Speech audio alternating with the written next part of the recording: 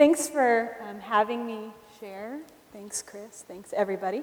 I like that the stool's here because I feel like I will less awkwardly wander around while I talk this morning. Just to give you a little background on me, my husband and I have been coming to this church for about a year and a half. When we started coming here, we had gotten engaged like the week prior, and we were also on a church search, so we've lived out our engagement here. We got married last December. You might get to see some wedding pictures up here, because who doesn't like wedding pictures at some point? And some of you have asked, so Dora, I delivered. There's wedding pictures for you.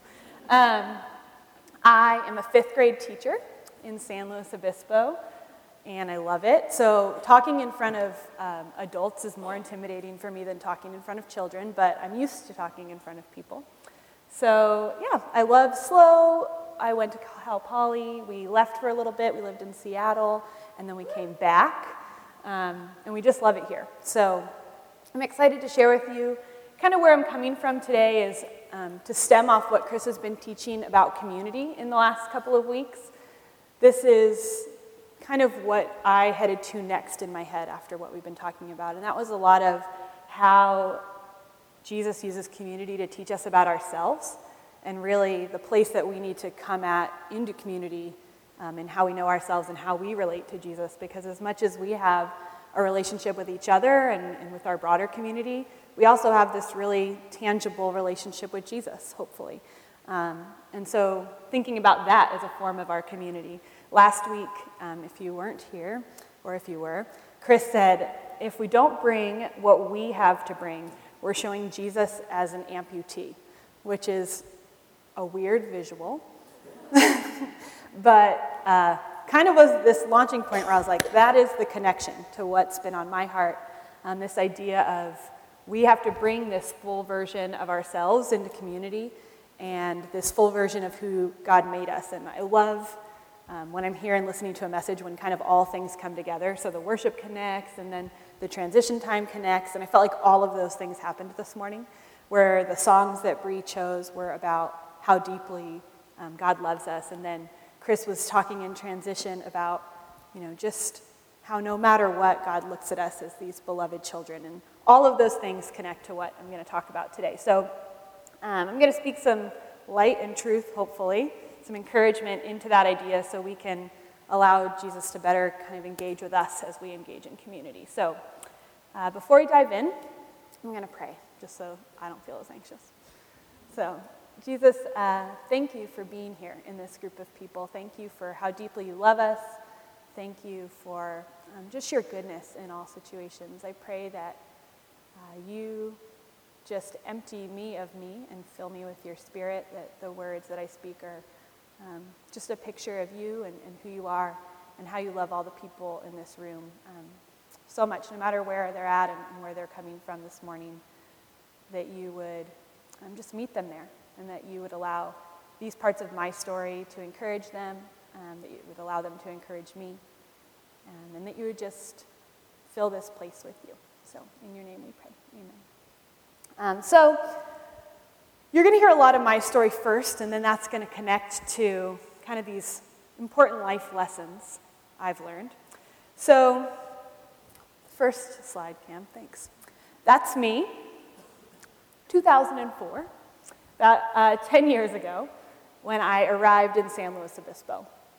And I had this very open mind of what was I going to do when I got here? What was I going to do when I came to college? I was raised in a Catholic home. Our mom took me and my siblings to church every Sunday, and we just did that because that's what we did. My dad never came, my parents were married, but it was like something we did, and that was that. And my mom wanted us to have faith, but it was kind of this very abstract idea. So I left, I was becoming an adult, I was coming to college, and I was like, so what am I going to do when I get there? And I kid you not, my perspective was, I'm going to do whatever the people I become friends with do. So whoever I became friends with first, I was like, I just am going to need some friends, so like maybe the friends that I meet will be partiers, and then maybe that's what I'll do, I guess. I had never had a drink of alcohol or anything in my life, but I was like, maybe that's what I'm going to do when I get there. Or maybe I'll meet some people that go to church, and then maybe I'll go to church. Sure, I could do that, I guess. I was this very uncertain, insecure person, I think, who, instead of being effortless, was effortful. Like, everything I did, I was like, I'm just going to do that as best as I can and cross my fingers that that works out great for me. I had no idea what true community was. I moved 3 times in high school. So I was really good at making friends fast. I'm really good with names. So I'm going to remember your name, and I'm going to act like we're friends, and it's all good. But I was very much, at this point, operating out of that fear of rejection and loneliness that we've been talking about that keeps us out of community, is this idea of someone might reject me, so I'm just going to be friends with them that want to be friends with me, and then I'll do what they do, and that'll be okay. So this 10 years ago version of me was very fortunate to meet some other people that really taught me what community was about. God was looking out for me. So I'm going to discuss 2 ways that community helped me discover who I was, and we'll talk about kind of the transformative version of me that's come about in the last 10 years. Fortunately, both of these examples were rooted in the kind of love that Jesus embodies to us. And they were not only instructional for me, but they were also pictures of how I wanted to act in community with others. So 2 ideas. The first one is the idea of people that really love us well. So the first verse I want to use for that is from Philippians, and it's up there. It says, "In your relationships with one another, have the same mindset as Christ Jesus, who being in very nature God, did not consider equality with God something to be used for his own advantage. Rather, he made himself nothing by taking the very nature of a servant, being made in human likeness." So that's from Philippians chapter 2. It was actually a verse we had read at our wedding, because I really like this idea of humility and this idea of having the same mindset as Christ. So this first example of community I'm going to talk about in a second is based on that idea of having the same mindset as Jesus. And can we do that in how we operate with one another? And does that mean we're being loved well? So what does the mindset of Jesus even look like? That's a good question. So I have some verses that I will not read to you, but if you're a writer, you might jot them down. First one's from James 5:16, and it talks about the idea of being like Jesus, meaning to confess and to pray with one another. We're such a lucky body here that that's something that we do regularly. I feel like every time I leave church on Sunday, I look around and I see people doing that, praying with one another, being honest and confessing things that are going on with them. And that's a picture of what God's mindset for us looks like. Another one's from Galatians 6:2, and it says to bear one another's burdens.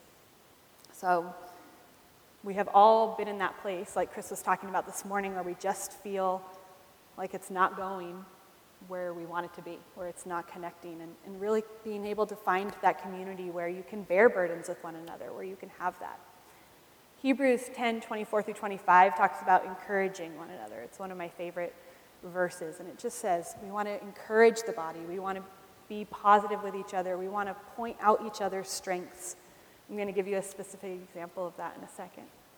And then Galatians 5:13-14 says to love and serve one another, and I think that's really embodied in that Philippians verse as well. That idea of serving one another, of being humble, of putting the other person before you. I think I will be honest with you as I talk more about myself this morning, that selfishness is something that I run into with myself a lot. It's hard sometimes to give up what we want. And the true community, the idea of being loved well, means loving and serving one another first. So, like I was saying, this 2004 version of me was uncertain, and I was lucky to bump into, by God's grace, somebody that really loved me well. That person's here today. It's my friend Betsy. And there's a slide there, wedding picture number 1. Betsy and I met when we were living in the residence halls on the same floor in the same building our first week of college. 10 years later, she was my maid of honor at my wedding. And she was this picture of being loved well to me. She loves me well all the time through many stages in my life in the last 10 years. She listens to me. She prays for me. She extends grace abundantly. She speaks truth. And she doesn't give up easily. I think that's the mindset of Christ Jesus, is I'm not giving up on you. I understand that you've been through tough things. I understand that you don't want to be near me right now, because we've all been to that place probably where we're just mad, right? And so that all those things that Betsy has given to me in the last 10 years in loving me well is a way that she helped me see myself rightly. And that doesn't always mean that she told me I was great. There was times where I was not in a good place, and she spoke truth into me. That's the idea of loving well. She embodied those things that God asks us to be for one another. So, not to brag that I have this really great best friend, but in hopes that you would then be looking into your life of who is that person that's going to give me that? Because that part, I think, is not selfish, right? We need that idea of somebody loving us well. That might be your spouse. That might be your friend. When we first started coming to this church about the second week, Sarah Shotwell preached, and she preached on friendship. And she spoke about friends in her life, and that really resonated with me in the way of, wow, I should be examining these friendships in my life and looking for these people that give Jesus to me so that I can be conscious to give that back to them, so that I can be conscious to look for that in other friendships that I have, right? And to give that to people that aren't Christians, right? In our friendships with people that maybe don't know Jesus, can we give those things to them freely? Can we experience community in that way? So I was able to do that, and I was able to see more clearly who Jesus wanted me to be through all of those things that Betsy modeled to me. So the second idea of this way community can help us see ourselves rightly and what it's given to me is the idea of being pointed to Jesus and seeing God in others. So being loved well by Betsy allowed me to do that. And then there's the idea of, man, that person just shines out Jesus to me. So a verse that I want to connect to that idea for you is one that many of you might know really well from Galatians, and it's the fruit of the Spirit. So it says, but the fruit of the Spirit is love, joy, peace, patience, kindness, goodness, faithfulness, gentleness, self-control. Against such there is no law. Who wouldn't want to be around somebody that embodied those things? And I'll be honest with you, I'm intimidated looking at that list, right? I'm thinking, I am not gentle all the time. I think my students would say that sometimes. I am not always self-controlled. I'm definitely not always patient, but I want those things, and I want to see those in other people, and I want to be around people that complement me and have those things that I might not always have. So I was lucky enough to get this from somebody that I also had stick around, and that's my husband now, Adam. You might see him sometimes doing announcements. He's the really witty one. He always cracks jokes. He's way funnier than I am. Before we were even dating, circa 2006, I was navigating the question of whether we should date at all. It was a complicated, another story that I can tell you at a different time. But I was reading The Fruit of the Spirit, and what stopped me in my tracks was this idea that Adam embodied those things better than anyone else I knew. And at that time, he was kind of searching for Jesus and what that looked like in his life and what faith meant in his life. And still, those things were embodied in him. He continues to be very patient with me. He sees goodness in the broader world in ways that I don't see in a lot of other people. Not just in the Christian world, not just in our marriage, but in the broader world. He looks for goodness, and he wants to be goodness in that world. Obviously, I married him because he has all those things, so that worked out.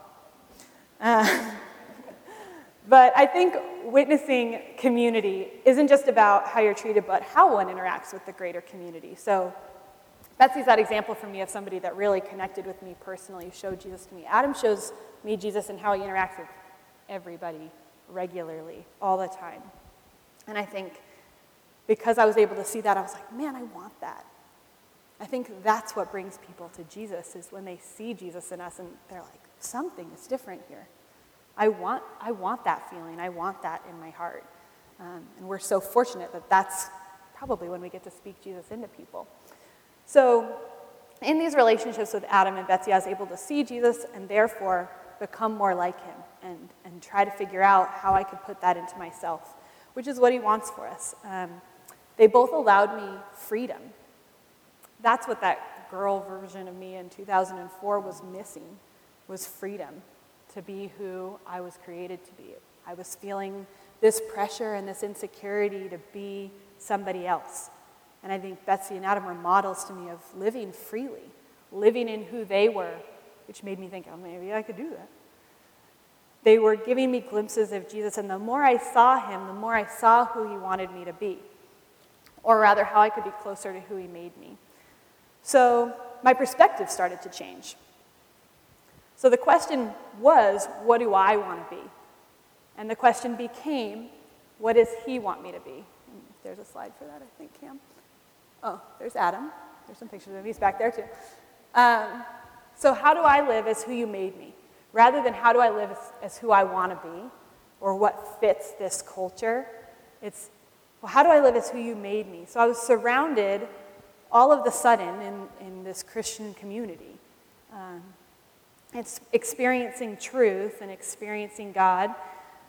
And over these 10 years from 2004 to now, I did a lot of working to find the right answer. So I read more, and I had more quiet times, and I attended more Bible studies, and I prayed more, and I joined more groups, and I earned more.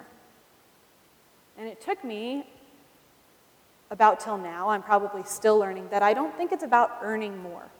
I don't think figuring out who we are and engaging in community is about earning more or doing more. It's about believing more. It's about owning the truth that he gives us in his word. I've always really struggled with the idea of having a quiet time, and I've always felt really bad about that. I'm I should probably be sitting down every day and turning on worship music and opening my Bible and journaling and 30 minutes and then I'll be good. That's my personality, is to-do lists. And to be honest with you, I never do that.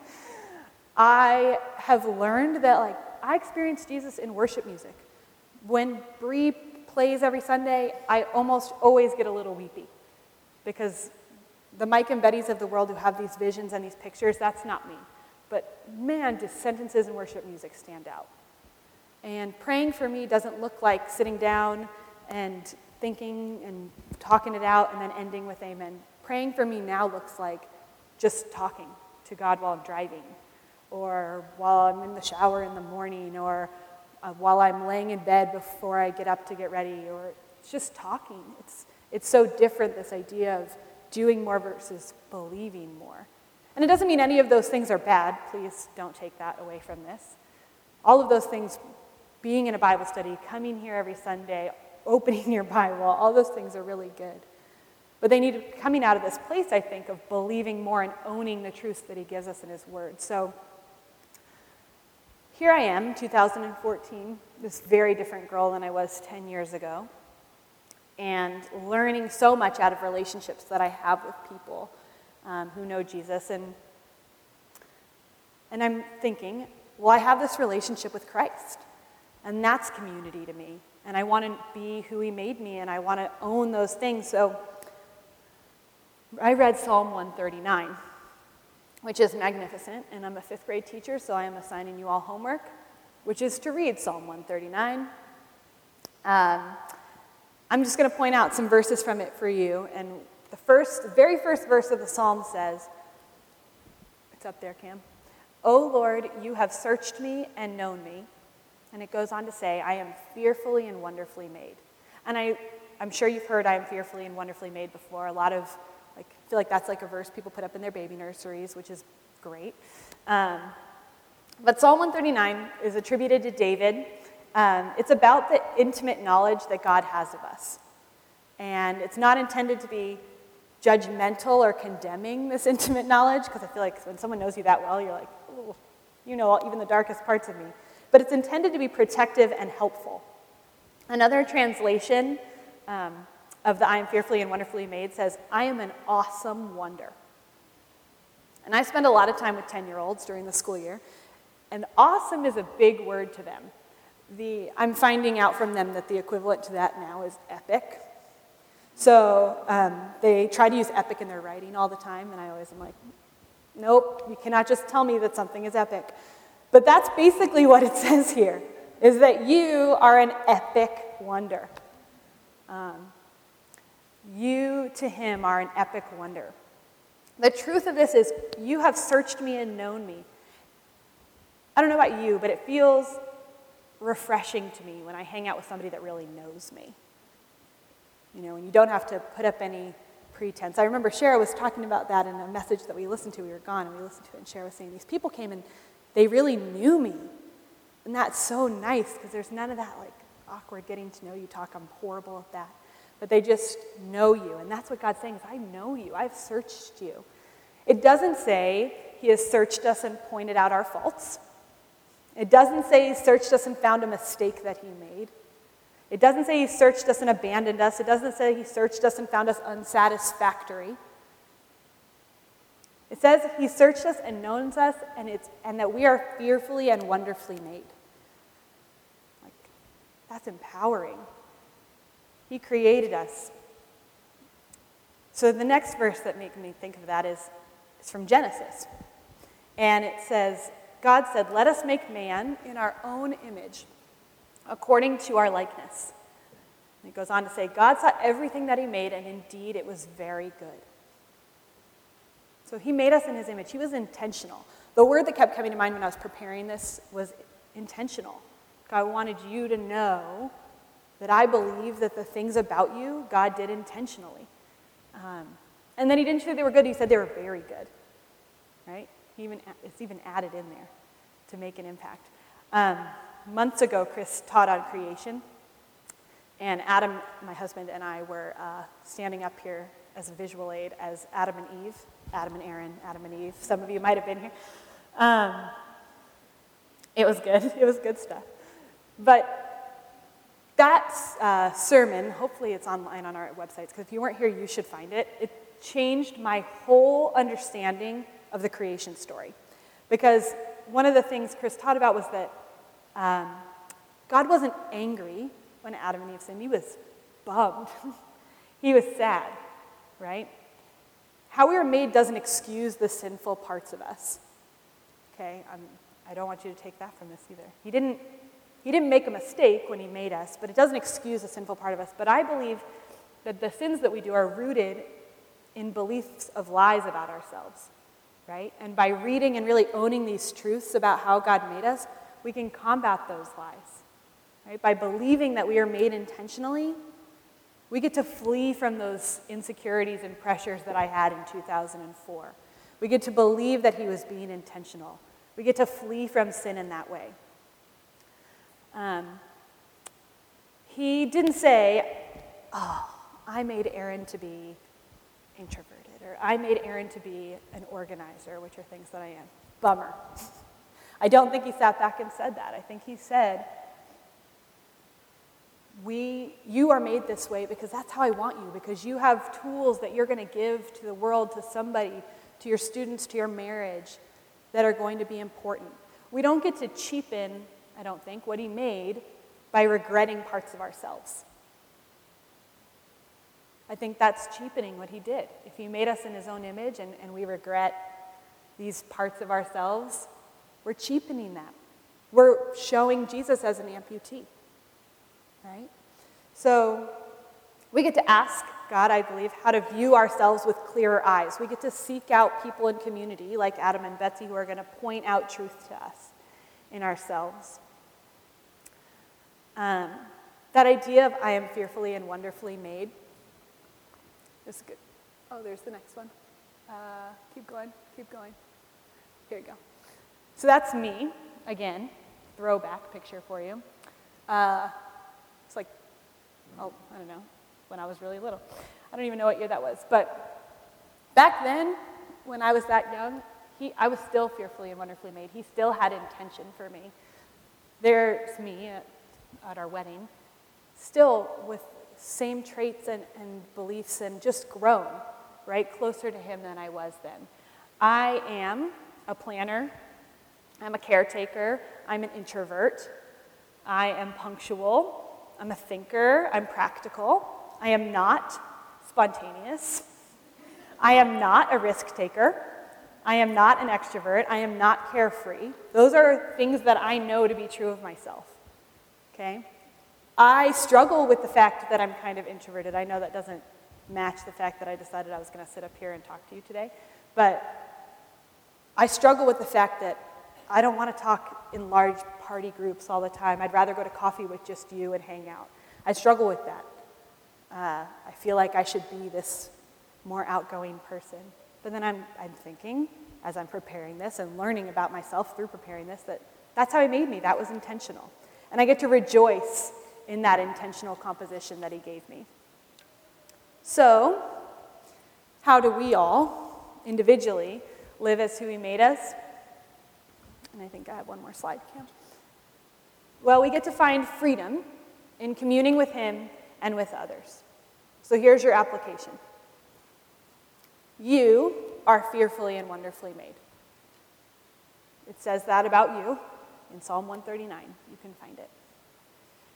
I think that you and I have and need to keep building a community that wants to love you well and point you to Jesus. I want you to have a Betsy and an Adam in whatever way that looks to you.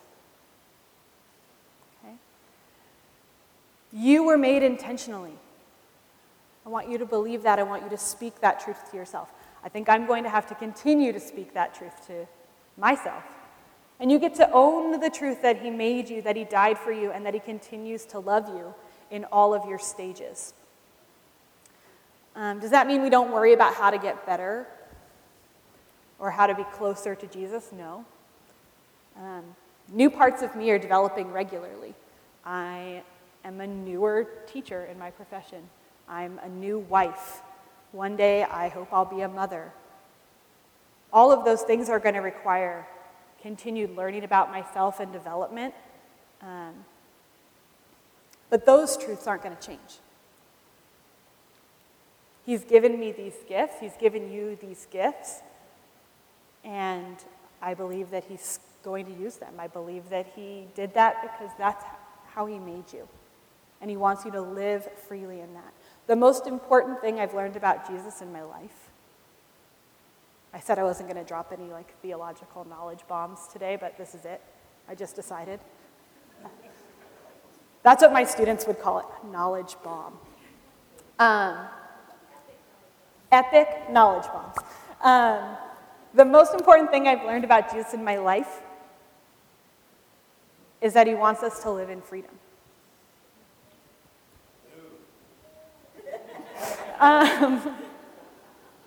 Is that he wants us to, he died on the cross so we could be free. Because he loves us that much. All of those songs that Bree sang today, and we sang today, said he loves you that much. The song Oceans, I asked her to play it because it says in it, I am yours and you are mine. He loves you that much. He is yours. You are his. Okay? So, hopefully, what you're seeing through my story and what I hope that you would see is that you get to live freely in who you are and how he made you, that you can be the full version of yourself and engage in community freely in that way. That you can give, not an amputee version of Jesus through you, but a full version.